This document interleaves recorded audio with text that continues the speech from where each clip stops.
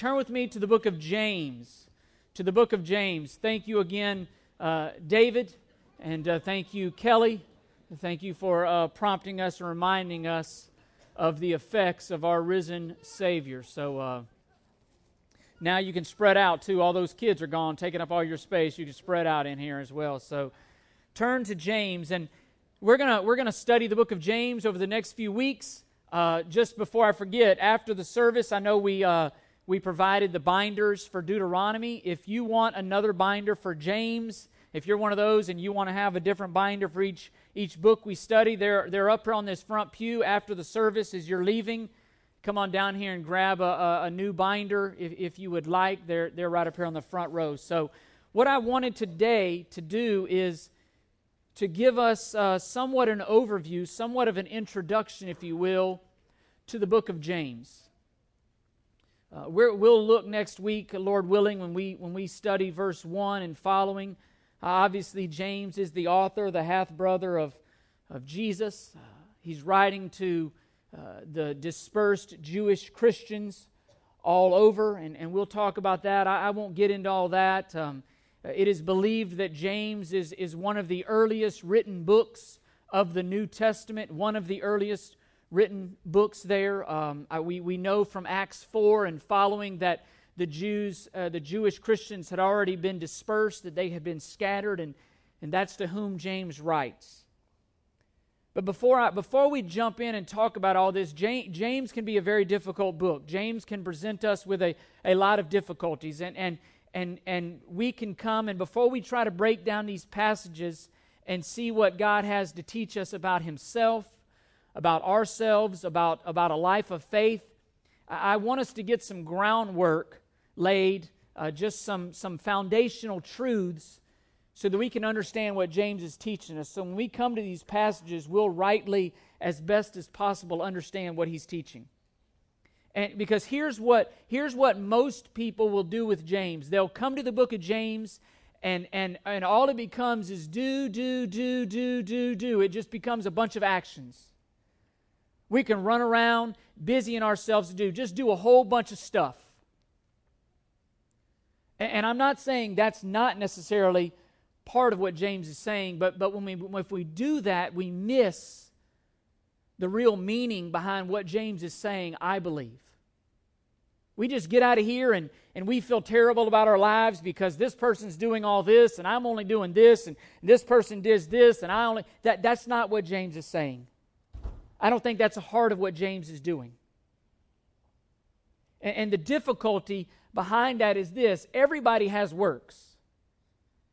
Everybody has works. You being here this morning is a work in that sense, is an act of faith. Even the world in their lostness will do works. They'll do good things. I mean, I think that is part of the point that James is making here. Even the antagonist, even James's opponent in chapter 2, and we'll look at that today briefly, says he has works. Everybody has works. Everybody is doing things. And the challenge becomes we in our saved bodies, and yet we still have the old nature. The challenge is we start measuring and comparing the works, and we start talking about degrees of faith, and well, this person is this, and this person is that, and this person only does. You don't see degrees of faith. You're either a believer or you're not. Some people's faith may be stronger. You see in chapter 12 of Romans that Paul says each has been given a measure of faith. Your measure of faith may allow you to do this or drive you to do this, and another person's this. But the challenge is if it's only do, then judging starts creeping in. Then favoritism starts creeping in. Then we get a little loose with our tongue, and we start praising God and condemning others. We start becoming arrogant with what God has called us to do. We start blaming God for things. Everything that you see in James is what we start doing. If it's only about works. And you miss the foundational truth, the most fundamental aspect of what James is teaching and revealing us here. And as Daniel mentioned, here's what I think James is getting at, and here's where I believe we have to start. Very fundamental question, and you'll see on your notes there's a lot of questions there to begin with. I want you over the coming weeks to ask yourselves, as I ask myself and have been asking myself a lot of questions as I come to James, but the most fundamental question is this: why do you do, or why do you not do, what it is that you do? Why do you do what you do? Why don't you do what you don't do? I think that's the fundamental question of what James is driving home here. What's the motivation? What are you seeking to get at? What are you seeking to accomplish? Not only through what you do, but through what you don't do. Because believe me, Baptist pastor, I live in that world. I didn't necessarily grow up inundated with the Baptist theology, but there's a lot of things that we do and don't do that I'm still trying to figure out. Now, where does it say that? But to be a good Baptist, boy, you better do this and you better not do that. And I'm thinking, well, where in the world does it say that? I ain't found it yet. And the point is, if we're not careful, even today, we will become just as the Pharisees. We will become whitewashed tombs. We will look very, very pretty on the outside, and inside we're wasting away. Inside we're as wretched as a lost person. But outwardly we look pretty. Outwardly we're doing a lot of things. And I think what James is driving home, and I pray that what we'll see is that the question is this: are you doing what you're doing because it produces results? Because it produces the benefits that you want and that are pleasing to you? Or are you doing, and am I doing what I'm doing simply because it reflects the character of God regardless of the results? We live in a result-oriented world. We live in a result-oriented Christian culture. And Karen and I were talking about it last night. The ladies in Amazing Collection are reading through Isaiah and Jeremiah. Isaiah and Jeremiah, they would have been fired if they pastored in today's world. They would have been fired. They've been ran off. No results. Hey, Isaiah, I got a mission for you. Go talk to a people that are deaf and aren't going to listen to you, but go have fun. Go do it. Jeremiah, Go preach to an obstinate people. Are we doing what we're doing because it produces results for us? Or are we doing what we're doing because it reflects the character of God regardless of the results?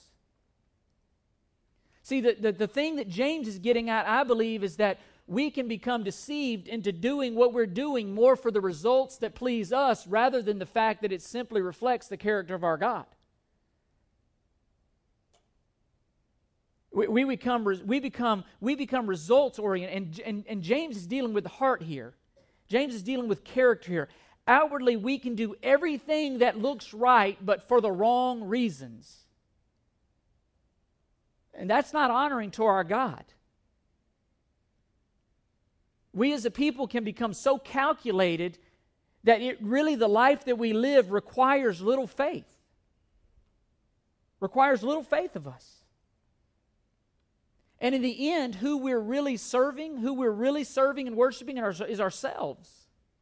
Who we're really in for is for ourselves. And I think beyond that, the question that James asks is this: are you doing what you're doing based on worldly wisdom, based on fleshly wisdom, or is it based upon the Word of God, godly wisdom? Are you doing what you're doing because it makes sense? Or are you doing what you're doing simply because the Word of God tells you to do it regardless of what the world thinks about it? Because Paul made it very clear, the wisdom of this world is folly to God, and the wisdom of God is folly to this world. The natural man will not appraise the things of God. They won't.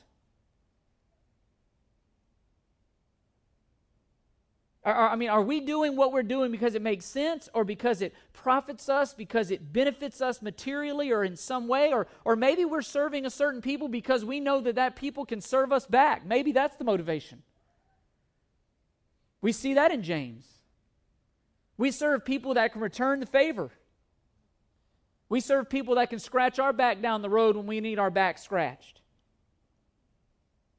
Or are we doing it because God tells us to do it, expecting nothing in return, even if we'll never be repaid? And what James is getting at is the motivation behind faith and works. You ever been in that? You ever been in a conversation where you and the other person are using the same words, but you mean totally different things within the words that you're using? Like, you're speaking the same words. You're both using the same words, but you mean this when you say this, and this person uses the same word and they mean that. I think that's somewhat of what James is getting to with regards to his opponents and even the foolishness, the folly that can come about within Christian circles. We're using the same words. Matter of fact, we're using the right words, but the wrong meaning, the wrong idea. And what James is battling is a mentality that says, I'll do it as long as it benefits me. I'll do it as long as there's an ROI, as long as there's a return on the investment. I'll do it so long as I can see this working out. Again, are we doing what we're doing because it makes sense? Are we doing it because we can see the fruit? I thought about this question. When's the last time you did something that made absolutely no sense to the world? When's the last time you did something for somebody that nobody else knows about? That you didn't tweet about, or tell the world on Facebook about, or Instagram, or Snapchat, or whatever these things out there I hear about? When's the last time you did something? I don't know. I was so just in my flesh, so bothered. I don't even know if I won't go there. No, I won't even go there. When's the last time you did something for somebody that nobody else knows about? When's the last time you did something for somebody that absolutely has zero means of ever repaying you? That's what James is getting at here. And like it or not, the reasons that we do things, they reflect on our character. They reflect on our source of wisdom. They reflect on even our Heavenly Father. Are we seeking results, or are we seeking the character of our Father? Are we seeking benefits to us, or are we simply seeking to reflect the character of our Father? And I think what James is getting at is this, that true faith in Jesus Christ acts regardless of the results. Regardless of the results. We act simply because we're commanded to, and because it's a reflection of the character of our God. The joy, the fruit is simply found in being obedient. And we'll get to we're going to get here hopefully to the point behind it all. And at the heart of it all is what James is seeking after, is why do you do what you do? Again, he's writing to a group of believers, Jewish believers who are scattered, who are being persecuted, who are poor, who are being taken advantage of. And in their eyes, their faith doesn't seem to be working for them. There's no results. There's no benefits. And what James is saying is that our works as believers are rooted in the character of God. It's sacrificial mercy, not results. And I think that is the core of what James is getting at, is the work of faith is sacrificial mercy. It's not the results. The work of our faith, the proof of our faith, The fruit of our faith is sacrificial mercy on behalf of one another, regardless of what that brings us. It's sacrificial mercy. And it's noteworthy here because, interestingly enough, that's not a deed or a result. That's a character trait. Sacrificial mercy is a character trait. It's not a deed. It responds in deeds. It's not an action. It's a deep-seated heart issue. It's a character of somebody. And what James is saying is that our character and our faith drive our actions. And here's what James is saying, that God is the one, when done rightly, God is the one that gets all the credit because it's His character in us that is driving the actions. It's not me. It's not my benefits. It's not my results. I'm not doing it to fill this church up. I'm not doing it to get you to like me. I'm not doing it so that you'll pay me back. I'm doing it simply because that's the character of God living in me that is producing it. And every single believer has received sacrificial mercy from God. And that same character trait ought to be what pervades our life, sacrificial mercy. God gives to the believer through His Son, Jesus Christ. He has sacrificially, mercifully put His Son on a cross to die, that whosoever would call upon the name of the Lord shall be saved. And you know what He says to believers? You go and do likewise. You go and do likewise. Love your neighbor as yourself. You receive sacrificial mercy, now go give it. That's the action. That's the faith. It's all tied up in sacrificial mercy. And therefore, God is a God whose character produces works in that He gives mercy to those who need it, regardless of who they are or what they can return. There are actions. Don't hear me say, and that's what James, they're arguing the same point, but using different words. Indeed, there are actions, but the actions are driven by character, they're driven by mercy, not by results. Not by what you can get out of it. I mean, mercy, by its very definition, mercy is an action. It is an action. It's sacrificing for the needy. It's looking after one another. I mean, there are things about God's character from the Old Testament that we all know. He's omnipotent, meaning He's all-powerful. He's all-knowing. He's everywhere present. He's immutable. He's unchanging. The number one way that God is described in the Old Testament, merciful, loving kindness. It's the Hebrew word chesed, C-H-E-S-E-D. Covenantal loyalty, loving kindness, mercy. It's really a word that scholars have a hard time defining because it contains, you're talking about the character of God here. It's hard to narrow it down, but what he's saying at the bottom of that well, when you drill that all the way down, it's this. It's mercy. Undeserved mercy. Number one way that God is described in the Old Testament, loving kindness.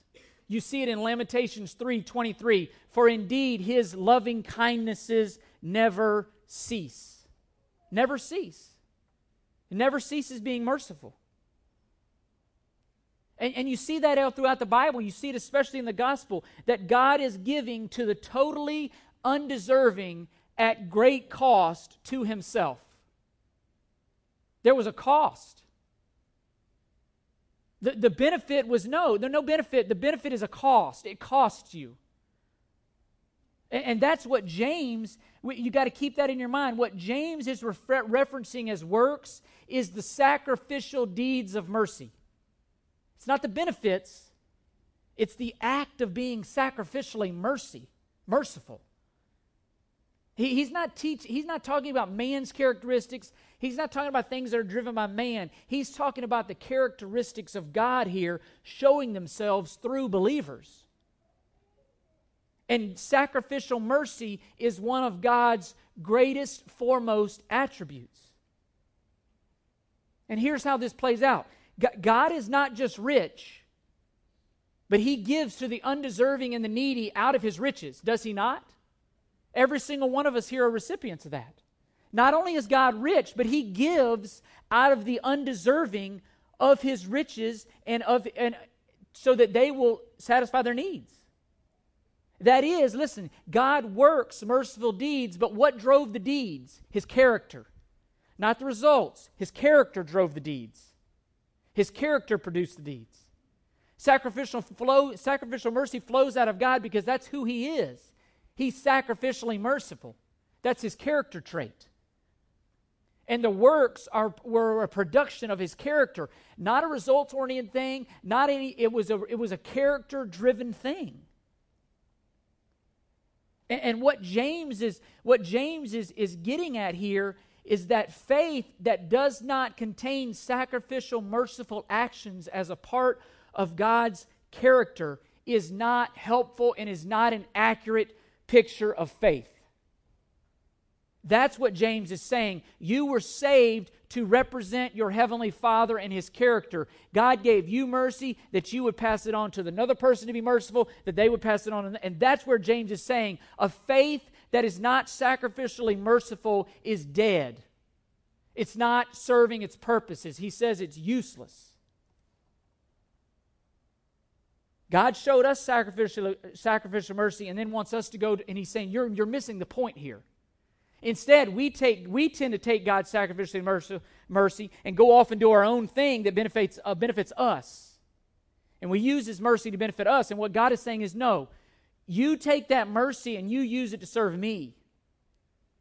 And it's my very nature and character in you that is producing it. We just saw this in Deuteronomy. Deuteronomy chapter 10, verses 17 and 19. Let me read it for you. It says, "For the Lord your God," listen to this, "is the God of gods and the Lord of lords, the great, the mighty, the awesome God, who does not show partiality or take a bribe. He executes justice for the orphan and widow and shows His love for the alien by giving him food and clothing." Listen to this. "So show your love for the alien, for you were aliens in the land of Egypt." Do you see what he's saying? The very characteristic of God that you received, give to others. The very characteristic that you received, show to others. And what was that? It was sacrificial mercy. Look at Micah 6:8. Look at Micah 6:8. It says, "He has shown thee, O man, what is good and what the Lord requires of you, but to do justice, to love kindness, and to walk humbly with your God." Do you see what He requires of you? Those are the works. Those are character-driven works. Why? Because they reflect our Father. Justice, loving kindness, humble. Look with me at Matthew 23:23, what Jesus says to the Pharisees. Very, very interesting comment here. Matthew 23:23. He says, "Woe to you, scribes and Pharisees, you hypocrites! Look, for you tithe mint and dill and cumin, listen, and have neglected the weightier provisions of the law." What are those? Justice and mercy and faithfulness. "But these are the things you should have done without neglecting the others." What does God require of us? Justice and mercy and faithfulness. What have we received from God? Justice and mercy and faithfulness. Sacrificial mercy. The very thing that God commands of His people because it reflects His character were the very things that the Pharisees were neglecting. Did they have outward works? They had tons of outward works. Yet it was not driven by justice and faith and mercy. You know what it was driven by? It was driven by their character because they loved themselves more than they loved God. They loved the results more than they loved the faithfulness. They had works. They just didn't have the right works. Their works were dead. They were useless. It was all about themselves. And the thing that we have to learn about this character of God is what it is in that character that makes Him act as He does. In other words, we can see His creative deeds. We can see His miraculous power. We can see even the great gifts of sacrificing His Son on a cross that David and Kelly just sang from. And not only sacrificing, but the power of raising Him from the dead. Romans 1:4 says that He declared Jesus Christ to be His Son through the power of the resurrection. That was proof that was His Son. But what trait is it? What trait is it in the character of God that makes Him do such things? And it is sacrificial mercy. It's chesed. It's loving kindness. And in our world, as I thought about that and read about that, and a buddy of mine is currently a professor at Dallas Theological Seminary, and he and I have been meeting and trading notes and talking about that word mercy. When we talk about mercy, our world, just like many other words, has so distorted that word. We put a lot of things under the label of mercy that biblically don't measure up to mercy. They don't measure up to God's sacrificial mercy. They don't measure up to what God has called us to do. And so I want to, 4 characteristics, you see it there in your notes, 4 characteristics real quickly of biblical, God-centered, God-representing mercy. Here it is. Mercy is giving someone what they need when you have it to give. Mercy is giving somebody what they need when you have it to give. And listen to me, we'll get here, but in James 2, it says, if a brother or sister is without clothing and in need of daily food, and one of you says to them, go in peace, be warm and filled, yet you do not give them what is necessary for the body, what use is that? You have the means to do it. Hey, I know you're starving, I know you're hungry, go warm and be filled. That's my problem. I can't be warm and filled without food and clothing. And he's saying, what use is that? Same word, it's useless. Without sacrificial mercy, it's useless. Someone who is hopeless in need of the necessities of life, God has given them to us to share with others when they have a need. The thing to notice about mercy is that mercy, the giver has given out of his own resources. It's not, hey, go over here and see David. Let's give out of David's resources. Let's go over here and give out of Chris Adams' resources. No, sacrificial mercy is I'm going to give out of my resources. And here's the thing, mercy costs the provider. Mercy always costs the provider. In 2 Samuel 24:24, David says, I will not sacrifice anything to the Lord that what? Did not cost me. Because he knew that the Lord had given at great cost to himself.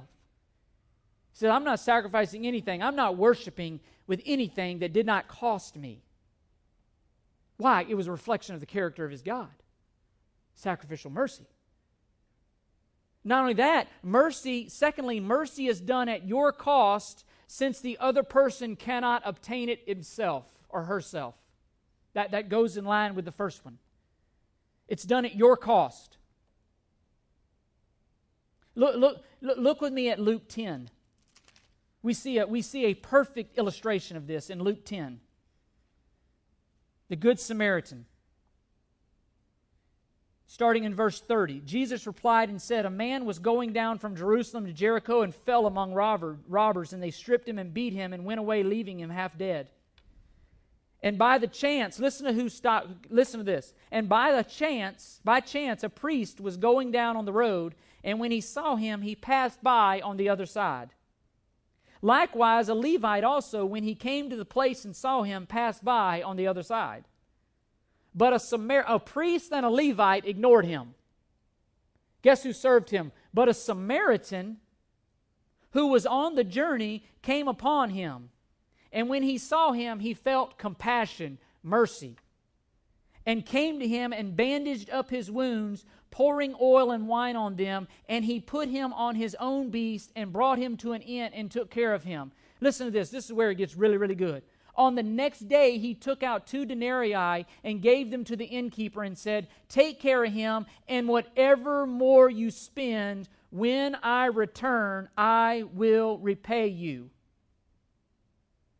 Denarii was equivalent to a day's wages there. He says, hey, do whatever it takes to take care of him, put it on my account. Which of these, verse 36, which of these 3 do you think proved to be a neighbor to the man who fell into the robber's hands? And he said, the one who showed mercy toward him. Then Jesus said to him, go and do the same. Mercy. Mercy. Thirdly, mercy is not simply letting something go. Mercy is not just brushing over it like it didn't happen. Releasing a guilty prisoner to the public, that's not mercy, that's foolish. We would say, well, we're going to have mercy on him. No, that's foolish. That's not mercy. When a student requests a grade better than what they deserved, that's not mercy. That's called lowering the bar. That's called letting someone slide. Now, I probably was a recipient of that growing up, so I was grateful for it, but it wasn't mercy. These kids in here are thinking, shh, it's not mercy. You don't go home and say, oh, my teacher's so merciful, she gave me a C when I deserved a D. No, she's a bad teacher. Forgive me if you're teachers and you've done that. That's not good. Letting my son or daughter get away with stuff, oh, my dad is so merciful. No, I'm being a bad parent. Hebrews 12, God disciplines those whom he loves. It's lowering the bar. Lowering the bar is not mercy. God didn't say, well, let's lower the bar so that everybody can get into heaven. No, he kept the bar at perfection and says, you know what I'll do? At great cost to myself, I'll sacrifice my son and I'll make them meet the requirements through faith in my son to be able to get into heaven and to be perfect. He didn't lower the bar. I mean, not only is it to give somebody a grade they don't deserve, that's in a sense lying, not mercy. You're attesting to that this person got this, but they didn't. They got this. And our world would say that's merciful. That's not biblical mercy. Fourthly, mercy expects nothing in return. And we saw that in Luke 10 as well with the Good Samaritan. He said, hey, whatever it costs, put it on my tab. He got nothing in return. Nothing. But you know what his faith, the work was sacrificial mercy that he knew he had received from the Father, and he displayed it. Again, mercy is giving someone in need what they need at your cost without the possibility of benefit. No return favors. You get nothing back. It is totally sacrificial. And that's the way it is with us and God. We can't pay God back. We simply respond to the character that was given to us. And sometimes people talk about of God giving people things because they gave to the church. Look, if what you get is because you gave, that no longer is mercy. That's called a wage. I work every 2 weeks, and Idlewild puts a check in my bank account. I don't go up to Ken Smith, my overseer, and say, you are so merciful for doing that. No, I worked for it. I earned it. I deserve it. Arguably. But that's not mercy. If you're guaranteed of getting something back for what you do, then it's not mercy. And that, friends, that is what James is getting at. There was a culture of people that were doing things, expecting things in return. They were doing things only when they knew that they would get something in return. And James is saying that faith is not faith. That is not the faith that God has called us to. That is not representing our Heavenly Father. And listen, in the grand biblical story, man became God's enemy when he rejected God and went his own way. And the result of that was eternal death. And it goes without saying, it's a whole different sermon, that even death was God's gift. To not live in these fleshly, immortal bodies forever. That was a gift. Yet God gave mercy by giving his Son to die. Man is a recipient of that mercy when by faith he realizes he is a sinner, he realizes that sin has alienated him from God, and he realizes the only way to God is through the death of his Son. Christ dying on behalf of all of us. We identify with his death, we acknowledge by faith that death was my death. My sin deserved for me to die, and yet Christ died for me. That's mercy. That's mercy. So what we're asking for in salvation is we're asking for not only for grace, but we're asking for mercy. For God to be merciful. Why? Because that's his character. And then he says, just like we saw in Luke 10, go and do likewise. You have received mercy, go show mercy. Mercy. He didn't say, hey, God has held you to this. No, mercy. You've been forgiven. That's what Matthew 18 is all about. The guy's been forgiven a debt that he can never repay, and then he goes and holds his brother and throws him in jail for a really small debt. And God is saying, you foolish slave, I forgave you all of this, and you won't forgive that? That's mercy. Your faith is not, something's wrong with your faith. And the believer, again, having been forgiven of his old dead character, we now receive a new character implanted from God. That is Jeremiah 31:31. That is Ezekiel 38. I will put my spirit in them and I will write my words on their heart. That's what we see today. God's character is literally acting out of me. Look with me in James at 2:13.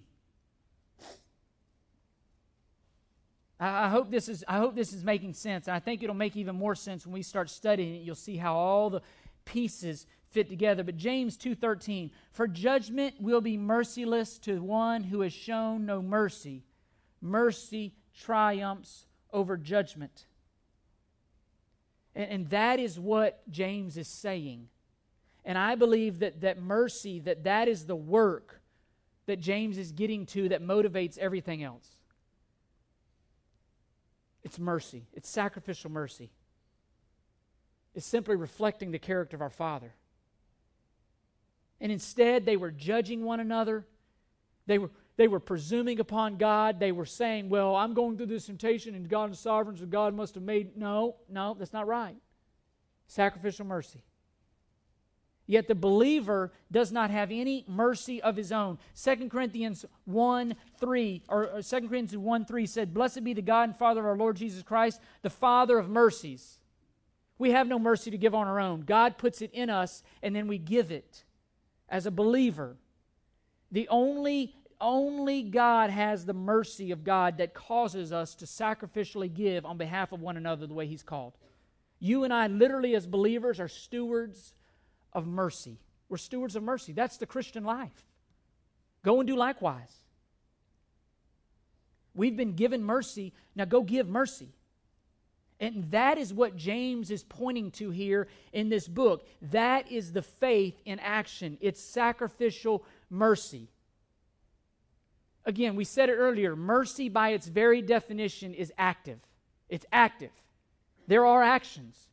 But for the believer, it's not literally us who's acting, it's God acting through us. It's not based upon results, but it's based on the character of God that we have received and been filled with through the power of the Holy Spirit. God is literally doing it through us. Therefore, who gets the credit? God gets the credit. And the result is faithfulness. The result is walking humbly with our Lord. That is the reward of works. We're not looking for anything back. And what James is teaching us is that sacrificial mercy is the work of faith from which everything else flows, just like it does from the character of God. Why do you do what you do? Because I'm to be sacrificially mercy, because my Father is sacrificially merciful. Not because I get it back, not because it makes sense. No, sacrificial mercy. And I think that's part of the issue, and we'll get to it in 2:18. Look at 2:18. But somewhat, James has already said that faith without works, in 17, even so faith, if it has no works, is dead, being by itself. So James says faith without works is dead. But the antagonist, his opponent, in verse 18, but someone may well say, so his opponent says, you have faith and I have works. Show me your faith without the works, and I will show you my faith by my works. Here's the problem. The antagonist, the opponent, agrees with James. The opponent there in 2:18 said the exact same things as James. James says in 2:17, faith without works is dead. Guess what the antagonist in 18 says? Faith without works is dead. Show me your faith without works, and I'll show you my faith by my works. Look what James says in verse 20. So if they're on the same page, why does he say this in verse 20? But are you willing to recognize, you foolish fellow, that faith without works is useless? See, they're arguing using the same words, but they're using different definitions of the words. They mean different things by the words. And that's what James is getting at. That's what he's drilling down to here. And the whole book is dependent really in many regards of what we see right there. And there is disagreement over what we see right there. And the antagonist is arguing for results over simply a display of the character of God. You know what? The antagonist is saying, hey, I'll show you my faith because look at all the results. Look at all the ways I've been blessed and benefited. You know what James is saying? I'll show you my faith by simply sacrificial mercy. Really, I got nothing to show for it except sacrificial mercy. I've done it completely at the cost of myself. I've done it completely at the benefit of others, expecting nothing in return. And over here, his antagonist is saying, well, obviously I have faith because, and listen to me, is that theology not apparent today? Do we not look at the rich and the people that are great health and great families and all that stuff, and we say, God must clearly bless them? I told Karen, even last night, my mind has been on this, trying to communicate this clearly, and I hope I have. Last night, I went to visit. Somebody called me and needed me to come by and chat with him, and so I did. And on the way home, I saw, I don't want to give too much information here, but I saw a car, and it was owned by a Christian. I know the person is a Christian. It's a very, very nice car. And on the front of it, it had a sticker and it said, blessed. And hear my heart here. This is not directed at them at all. But my question in my heart was, as a believer, are they not blessed even if they rode the bus? Are they not blessed? Let's suppose they had to ride a bike over to this person's house. Are they not blessed? They're only blessed if they had the results. They're only blessed if they have a nice car and ... Or as Christians, we're blessed regardless. No matter what happens to us. That's why Job would say in Job, 13:15, I think, though he may slay me, what? I will worship you. Why? Because I'm blessed. The Lord gives, the Lord takes away. What? Blessed be the name of the Lord. Ephesians 5:20, give thanks in everything. 1 Thessalonians 5, give thanks for everything. Why? Because we're blessed. Because God has shown us sacrificial mercy, and regardless of the results, regardless of what this world, what following Christ costs us, we are blessed. Why? Because we have God. We're blessed.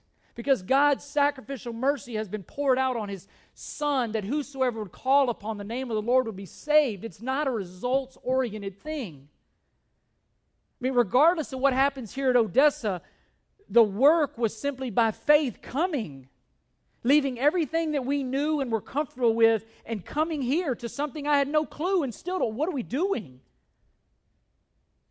I don't mean that in a bad way. It's just I'm learning before you. It's sacrificial mercy. It's not the results.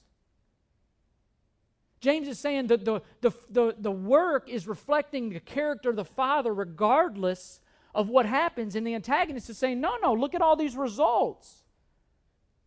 There are people in this world right now in America that have the largest churches in America and deny the gospel. They have the works. The works, the evidence, the apparent worldly evidence is there, but they have no faith. That's not what God is judging on. It's sacrificial mercy. It's truthfulness. And James is saying faith showing itself in sacrificial mercy is the work. It's not the results. The work is sacrificial mercy.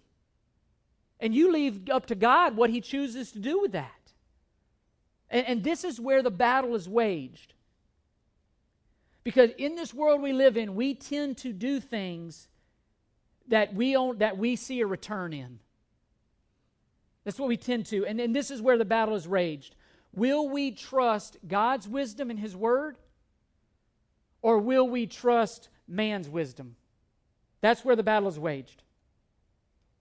And you look at 2:1, James 2:1. My brethren, do not hold your faith in our glorious Lord Jesus Christ with an attitude of personal favoritism. They have added to their faith human wisdom. They've taken the gospel and they've said, well, clearly God wants me to serve that person because they're rich. And clearly God wants me to love that person because they can help me in return. That's what you see in chapter 2. They were blessing the rich, persecuting the poor. Why? Because the rich could do something for them. Personal favoritism. And to the world, listen to me, to worldly wisdom, that makes all the sense in the world. To God's wisdom and to God's word, that's garbage. That's garbage. And we certainly think God has blessed the rich, and we certainly think that God approves of them. And we serve them, and we give them high, lofty positions, and we bow down to them. Why? Because we have added to our faith a spirit and attitude of personal favoritism. And what happens as believers, and what James is getting at, is our old nature begins to rule our new nature. The things of this world begin to dictate the things of faith. And we begin to be ruled by the wisdom of this world rather than the wisdom of God's word. Our lives begin to rule on what's works versus what's of faith. Romans 14:23, whatever is not done of faith is sin. That's why Paul says in Romans 12 that we need a renewed mind. Because my old mind wants to go back to, that don't look like it's going to end well, so I'm not going to do it. That looks like it ends well, and it'll result in great praise for me, so I'll do it. That old nature starts kicking in. Well, because here's the thing. We naturally act on what we believe. We naturally act on what we believe. And in our sinful state, we want to determine for ourselves what is good and what is evil. And you listen, you can trace it all the way back to the Garden of Eden. You know, if up to that point, God had everything He had created was good. He created this and said it's good. He created this, and the Word of God says He saw that it was good. That word saw means determined. God said it's good because I said it was good. And then there was no judgment needed, nothing to be determined on our part. God said it was good because it was good. And it was good because it revealed His character, reflected His character. And think about it for a second. If there was a tree in the middle of this room that was labeled the tree of the knowledge of good and evil, what would you expect to gain from it if you ate of it? Knowledge of good and evil. Here's the challenge. Didn't Adam and Eve already know what was good and evil? The answer is yes, they did. God had told them what was good and evil. And here's the challenge. The reason God said don't eat of that tree, but here's what He's getting at. I believe wholeheartedly what He's saying is the moment you eat from that tree, you're going to want to determine for yourself what's good and evil. You're no longer going to trust me in what I say is good and evil. You're going to want to determine for yourself. And is that not what you see in history? Just a few books later, there was no king in Israel, and everybody did what? What was right in whose eyes? Determine for themselves what's good and evil. Look at the world we live in today. It's no longer what God says about marriage. It's whatever we feel about marriage. It's no longer what God says about this. It's whatever we feel about this. It's no longer what God says about this. Things that we have held on to for centuries and centuries. Guess what? We're so smart now. We'll determine for ourselves what's good and evil. And that's what James is getting at here. You're trying to determine for yourself what's good and evil instead of simply seeing things through God's eyes. Don't look through your own eyes. Look through God's eyes.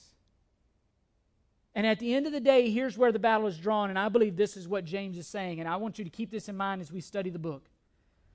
What James references in 2:1, even in chapter 3, he compares worldly wisdom with godly wisdom. And the question he asks us is this, and the question I leave us here with this is, which wisdom are you going to build your life around? You going to build your life around worldly wisdom that says do what benefits you, that says do what's wise, that's do what gives you the biggest return on investment?